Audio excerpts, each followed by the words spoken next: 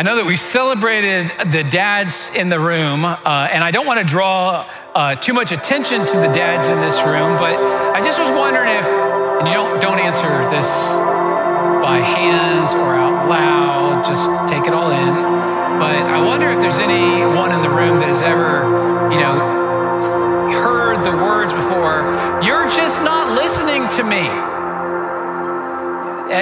When somebody says, "You're just not listening to me," doesn't mean you didn't hear them, right? You could hear things, but not really listen to someone, right?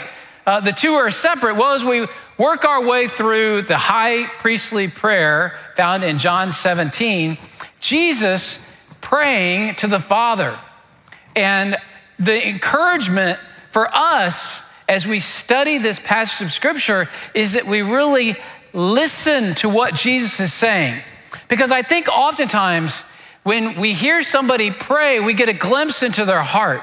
We know a little bit about what's really important to them, don't we? We hear the sense of who they are coming through their prayer. And that's what we get in this high priestly prayer. The only place in Scripture where we see Jesus interceding on behalf of followers. The only place where we see Jesus stepping in that gap and praying for you and me specifically. It's an amazing prayer. Jesus interceding on our behalf to the Father. His heart coming through should make a difference to us. We should seek after, what is he really saying? How do I understand that? How does it apply to my life? In Hebrews 7:25, it says, consequently, he is able to save to the uttermost those who are drawn near to God through him, since he always lives to make intercession for them. See, Jesus at the right hand of the Father, interceding on our behalf. As we've been working through this great prayer, high priestly prayer of Jesus, I could simply, and it is a very simple reflection on the previous 2 weeks. The first week, if I could simply capsize it in the idea of eternity, salvation, Jesus praying for his followers to be with him in eternity, that they know him, that they be saved, they walk with him.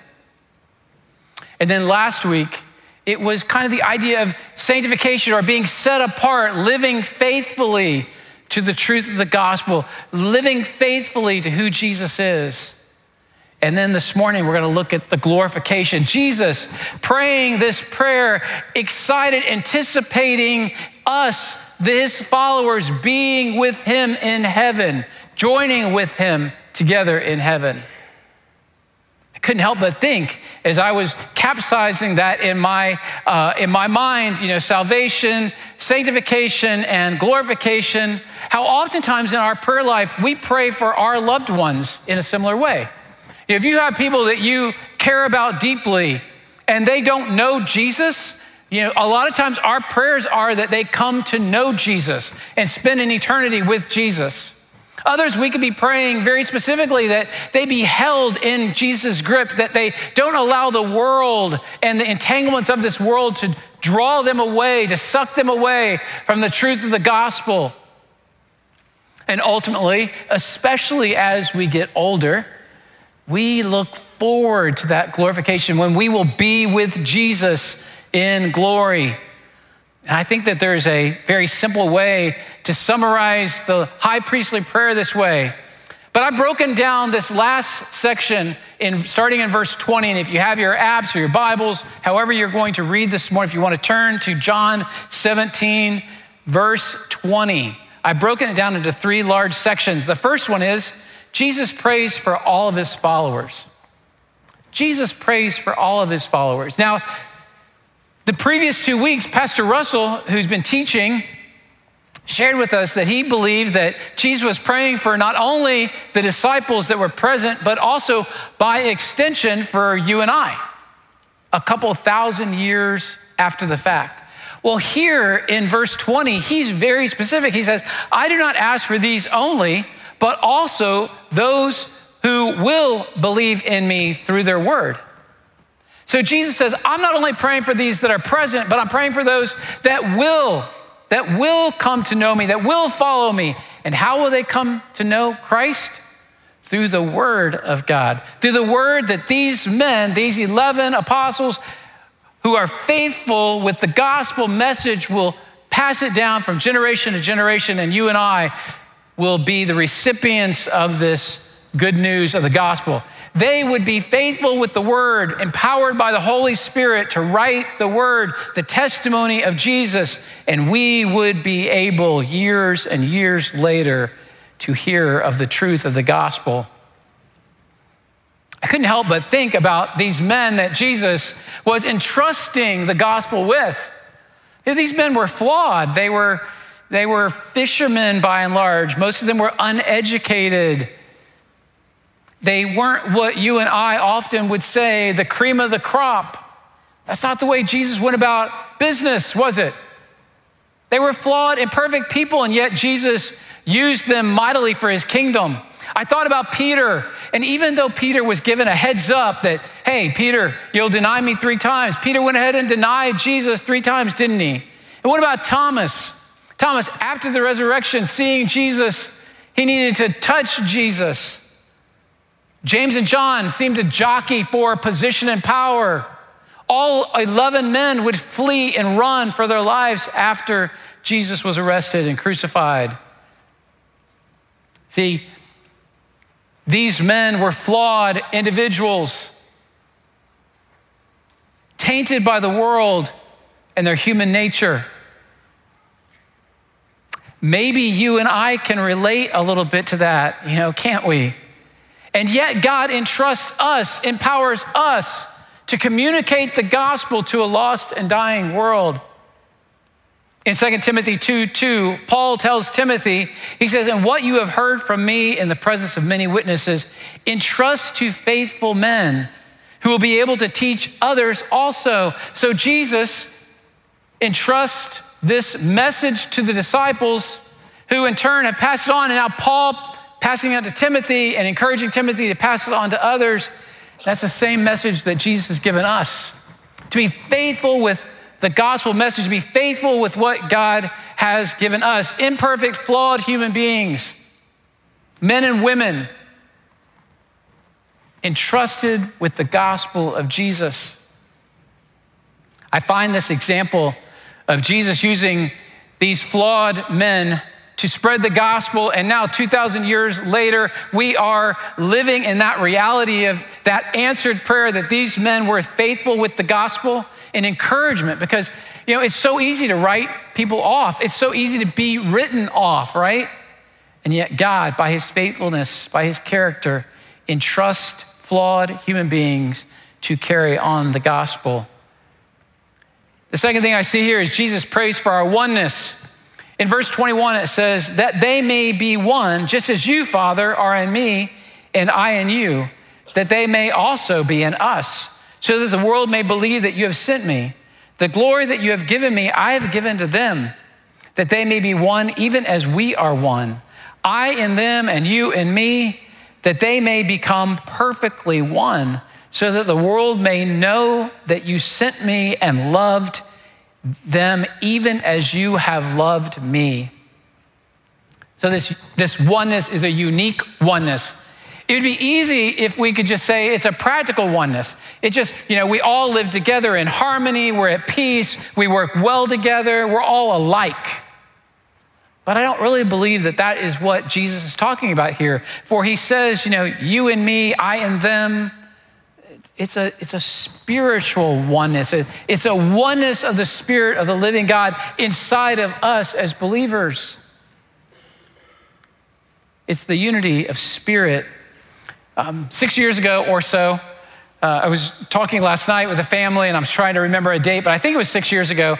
I was on a mission trip with young adults in Lafayette, and I had just had our first grandchild, Jade. And by the way, my youngest daughter is pregnant with another grandchild, little girl. So we're excited about that. But anyway, I digress there. But while we're in Lafayette, we're getting ready to go, and friends of mine said, "Oh, when you're in Lafayette, you have to get this Matryoshka Russian nesting doll." I probably did not say that right. If you're Russian and you know Russian, forgive me. But let's go with a Russian nesting doll. It's a beautiful figure, isn't it? Not mine, this. It's a beautiful figure, right? And I thought that what I was going after was a doll, just something, a little doll. But these things are pricey. I guess that many of them are hand painted and very expensive. But what happens is with this Russian nesting doll is that if you twist it, another one comes out just like the other one. And so on. And that's the last one. So one inside the other, just like the other. With every illustration that we ever use, it breaks down on multiple levels, and this one certainly does. But it's that kind of mind-boggling idea of how the Father is in the Son is in the Father, and we are in them. It's really amazing how Jesus communicates as he's praying that we be one as he and the Father are one, that we are unified through the presence and the power of the Holy Spirit living inside of us. See, when people see us and are around us, we should remind them of Jesus. We should remind them of our Savior, Jesus. And when people hear the teachings of Jesus, it should remind them of us. Oh, that reminds me of so-and-so. If we're a good representation of the presence, indwelling Spirit of God, us being in him, him and us. Ephesians 4, 3-6 says, eager to maintain the unity of the Spirit in the bond of peace. There is one body and one Spirit, just as you were called to one hope that belongs to your call. One Lord, one faith, one baptism, one God and Father of all, who is over all and through all and in all. And 1 Corinthians 12:13, for in one Spirit we were all baptized into one body, Jews or Greeks, slaves or free, and all were made to drink of one Spirit. It's a unique oneness. And I couldn't help but think, obviously the disciples heard this prayer of Jesus, that's how it's recorded for us. But I couldn't help but think of how that must have really challenged their thinking. What was he talking about? Because the power of the Holy Spirit and the indwelling power of the Holy Spirit, which you and I have understood through the scripture, makes it a little more clear. But these disciples, you just wonder how they understood this unique oneness of being in the Father. And this unique oneness leads to a unique purpose, It's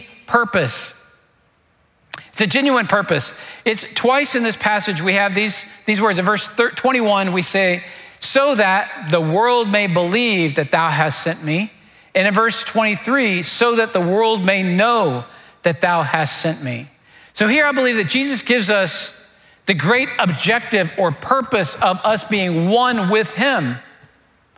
It is this idea of our unique oneness draws us to a unique purpose, and the purpose is to proclaim the message of the gospel so that the world might know of Jesus.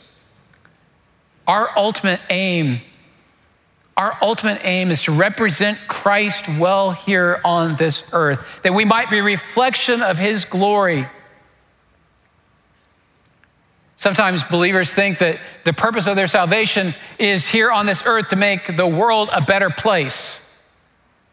And I pray that we do make the world a better place. But that's not the ultimate goal. That's not the ultimate purpose of our salvation. We do a lot of what I would call social ministries. We seek to serve the community around us. We have a food pantry that hands out more food than you can imagine. We have a clothes closet. And a lot of our life groups are engaged in different social ministries around the community and around the world. Operation Christmas Child is a huge ministry here at McGregor. I was told that we sent out around the world almost 3,000 OCC, Operation Christmas Child boxes. And these boxes, these shoe boxes, are sent around the world with toys and gifts. But the purpose of those boxes is not that some child in an impoverished country receives a gift at Christmas time, although that's nice. But that's not the goal. I know the heart of those that volunteer year-round to make OCC work, and the heart is that that child that receives that box is a tool to share the gospel of Jesus' love. See, that box is not the end goal, but only a tool that God will use to see kids come to know Jesus in a personal way, or a parent come to know Jesus in a personal way. And it happens all the time. In verse 22, it says, "The glory you have given me, I have given to them." The Father gives the Son glory, and the Son gives his followers glory. Glory is repeatedly mentioned in this prayer. Verse 1, verse 4, verse 5, verse 9. Glory is a big deal. But we tend to be glory seekers, don't we? We live in a culture where, we're all about TikTok and YouTube and Instagram. And if I were really up on the times, I probably could list multiple other avenues that it's all about the person projecting that image. And why are they doing that? Oh, maybe the heart is not to seek glory, but that's exactly what happens. We draw attention to ourselves and make us the stealer of the glory that God would really desire us to reflect back to him. I'm involved in a project we call Renew 2. We did Renew 1, a lot of different stuff around our campus where we were helping spruce up, and you gave a couple $1 million to help us paint buildings and repair air conditioners and do a lot of stuff. The next phase is phase 2, and phase 2 will be a refresh of this worship center. The pews that you are sitting on are almost 40 years old. We should probably applaud the pews because it's amazing. Some of these pews have actually been supported underneath. We keep praying that they hold us up. But we recognize that this worship center needs a refresh. So I've been involved in that, and in talking to contractors and designers and vendors.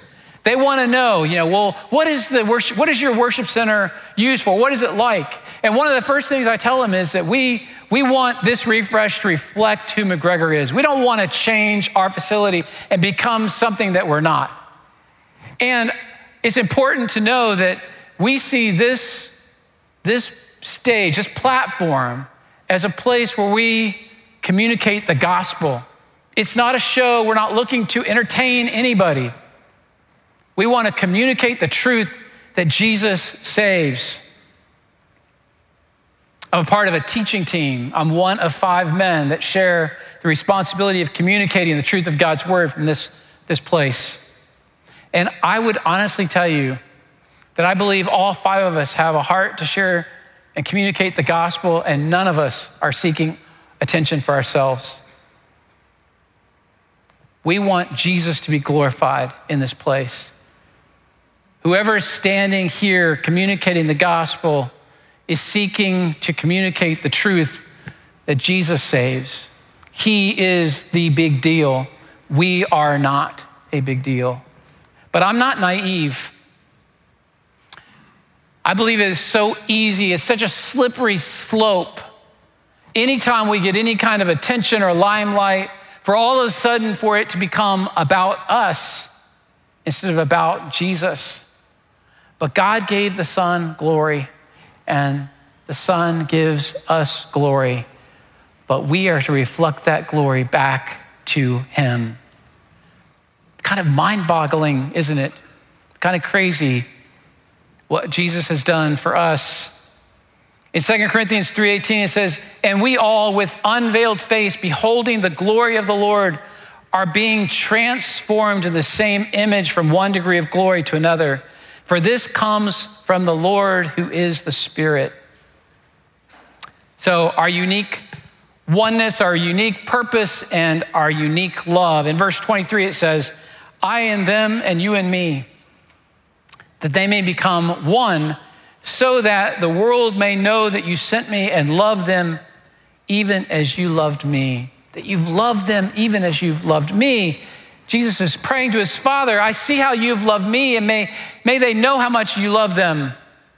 We've thrown around the definition of love here as an unconditional self-sacrificial commitment to the well-being of another. Doing a lot of premarital counseling through the years, I used a very similar definition many, many years ago, but I tacked on, it's not only the unconditional self-sacrificial commitment to the well-being of another, but that another person is a flawed human being. You know, we're committed to somebody that we know is going to make mistakes. They're going to blow it. They're going to disappoint us. Most of us, if I were to ask, can you say John 3:16? We go, yeah, I can say John 3:16. For God so loved the world, right? For God so loved the world that he gave.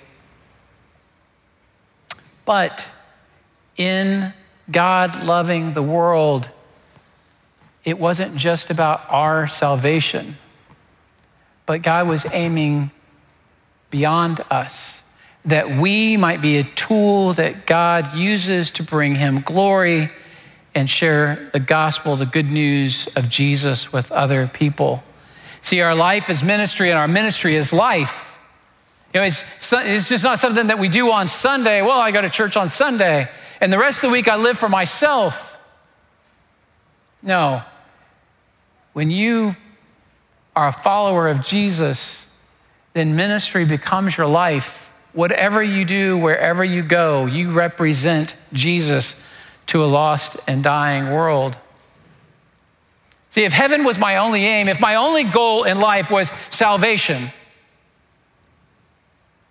then wouldn't it make sense that when God originated the whole idea of sending his son to earth, that if once we get saved, once we go from a spiritual death to spiritual life being in Christ, that immediately God takes us up, raptures us into heaven. It would just make sense, right? But that's not what happens. So think, why does God leave us here after we're saved? He leaves us here so that we can do the ministry of the gospel, so that we can be the tools that he uses to communicate the truth that Jesus loves you, a sinner, to the rest of the world. In John 13:35, Jesus told his followers, by this all men will know that you are my disciples if you love one another. Love one another. Unfortunately, our love is often kind of a tit for tat. You do this for me and I'll love you. You know, it's a conditional type of love. And God calls us into a love that is sacrificial. I know that many of you are involved in a life group at McGregor, and when I think about this unconditional type of love, I see this displayed in our life groups most clearly. How these small group communities come alongside of one another and support one another, encourage one another. And I've seen people that have been supported, encouraged, that have gone through the toughest of times, and they have said to me, Pastor Kerry, I don't know where I would have been without my life group. I don't know how I would have gotten through these times if it hadn't been for my life group.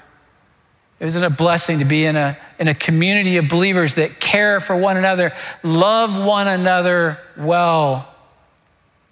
The last thing I see here is Jesus prays that all of his followers be with him in heaven. It says in verse 24, Father, I desire that they also whom you have given me may be with me where I am, to see my glory that you have given me because you loved me before the foundation of the world. O righteous Father, even though the world does not know you, I know you. And these know that you sent me. I made known to them your name, and I will continue to make it known, that the love with which you have loved me may be in them, and I in them. The Lord kind of prays us into heaven. Jesus is saying, I want these followers of mine to meet me in glory.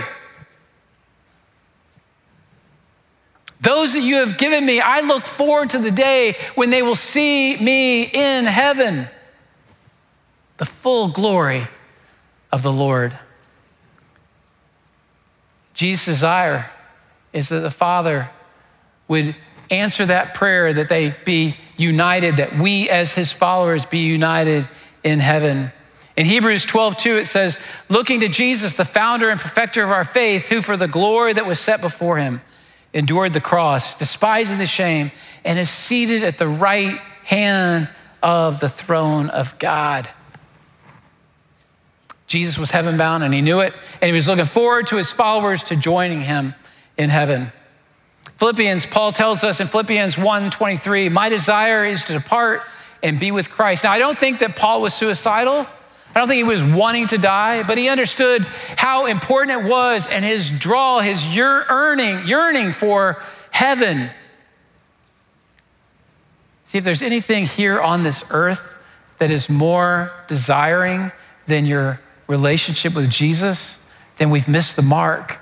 And it's so easy to get caught up in the things of this world, isn't it? The things that we possess, the tangible things, the relationships that we have can become such a priority when Jesus should be our first priority. If the Lord is not more precious to me here, then heaven becomes a loss.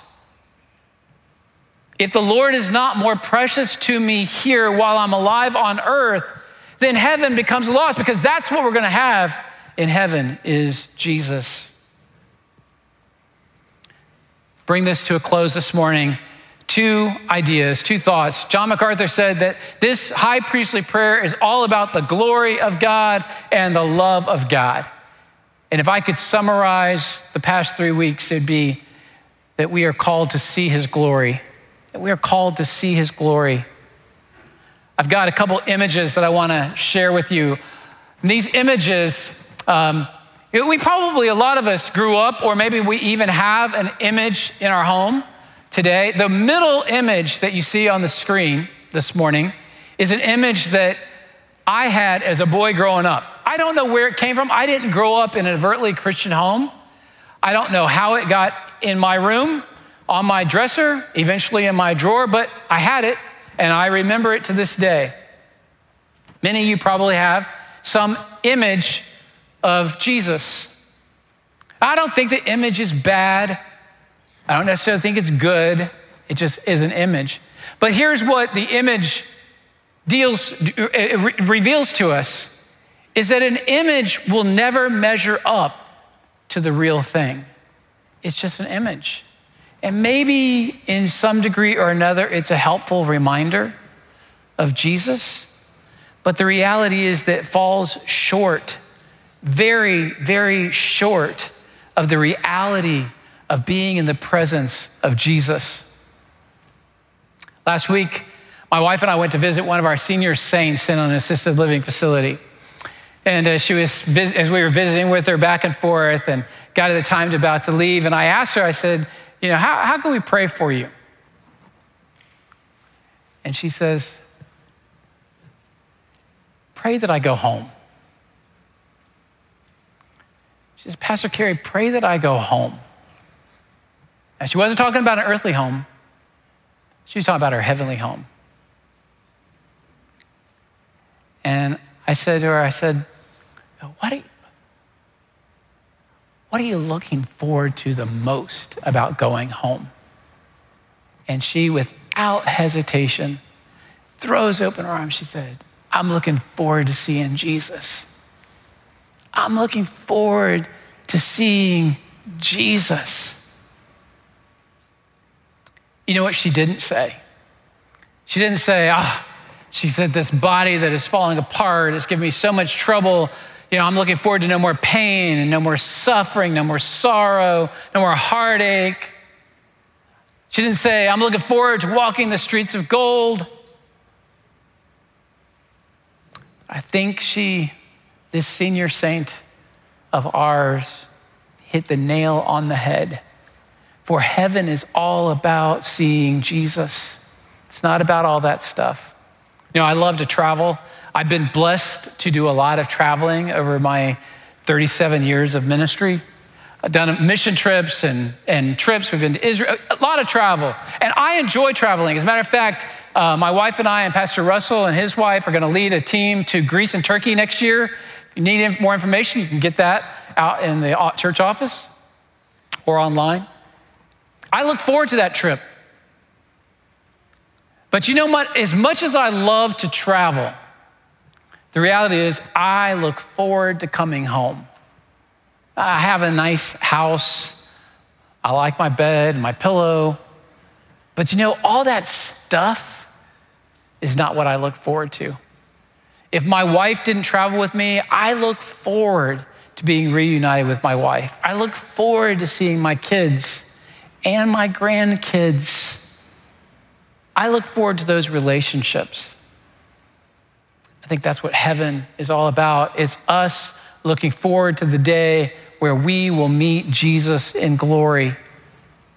The last thing that I see here is to love, to know his love, to know his love. You know, love is a hard thing to see. Unity is a hard thing to see.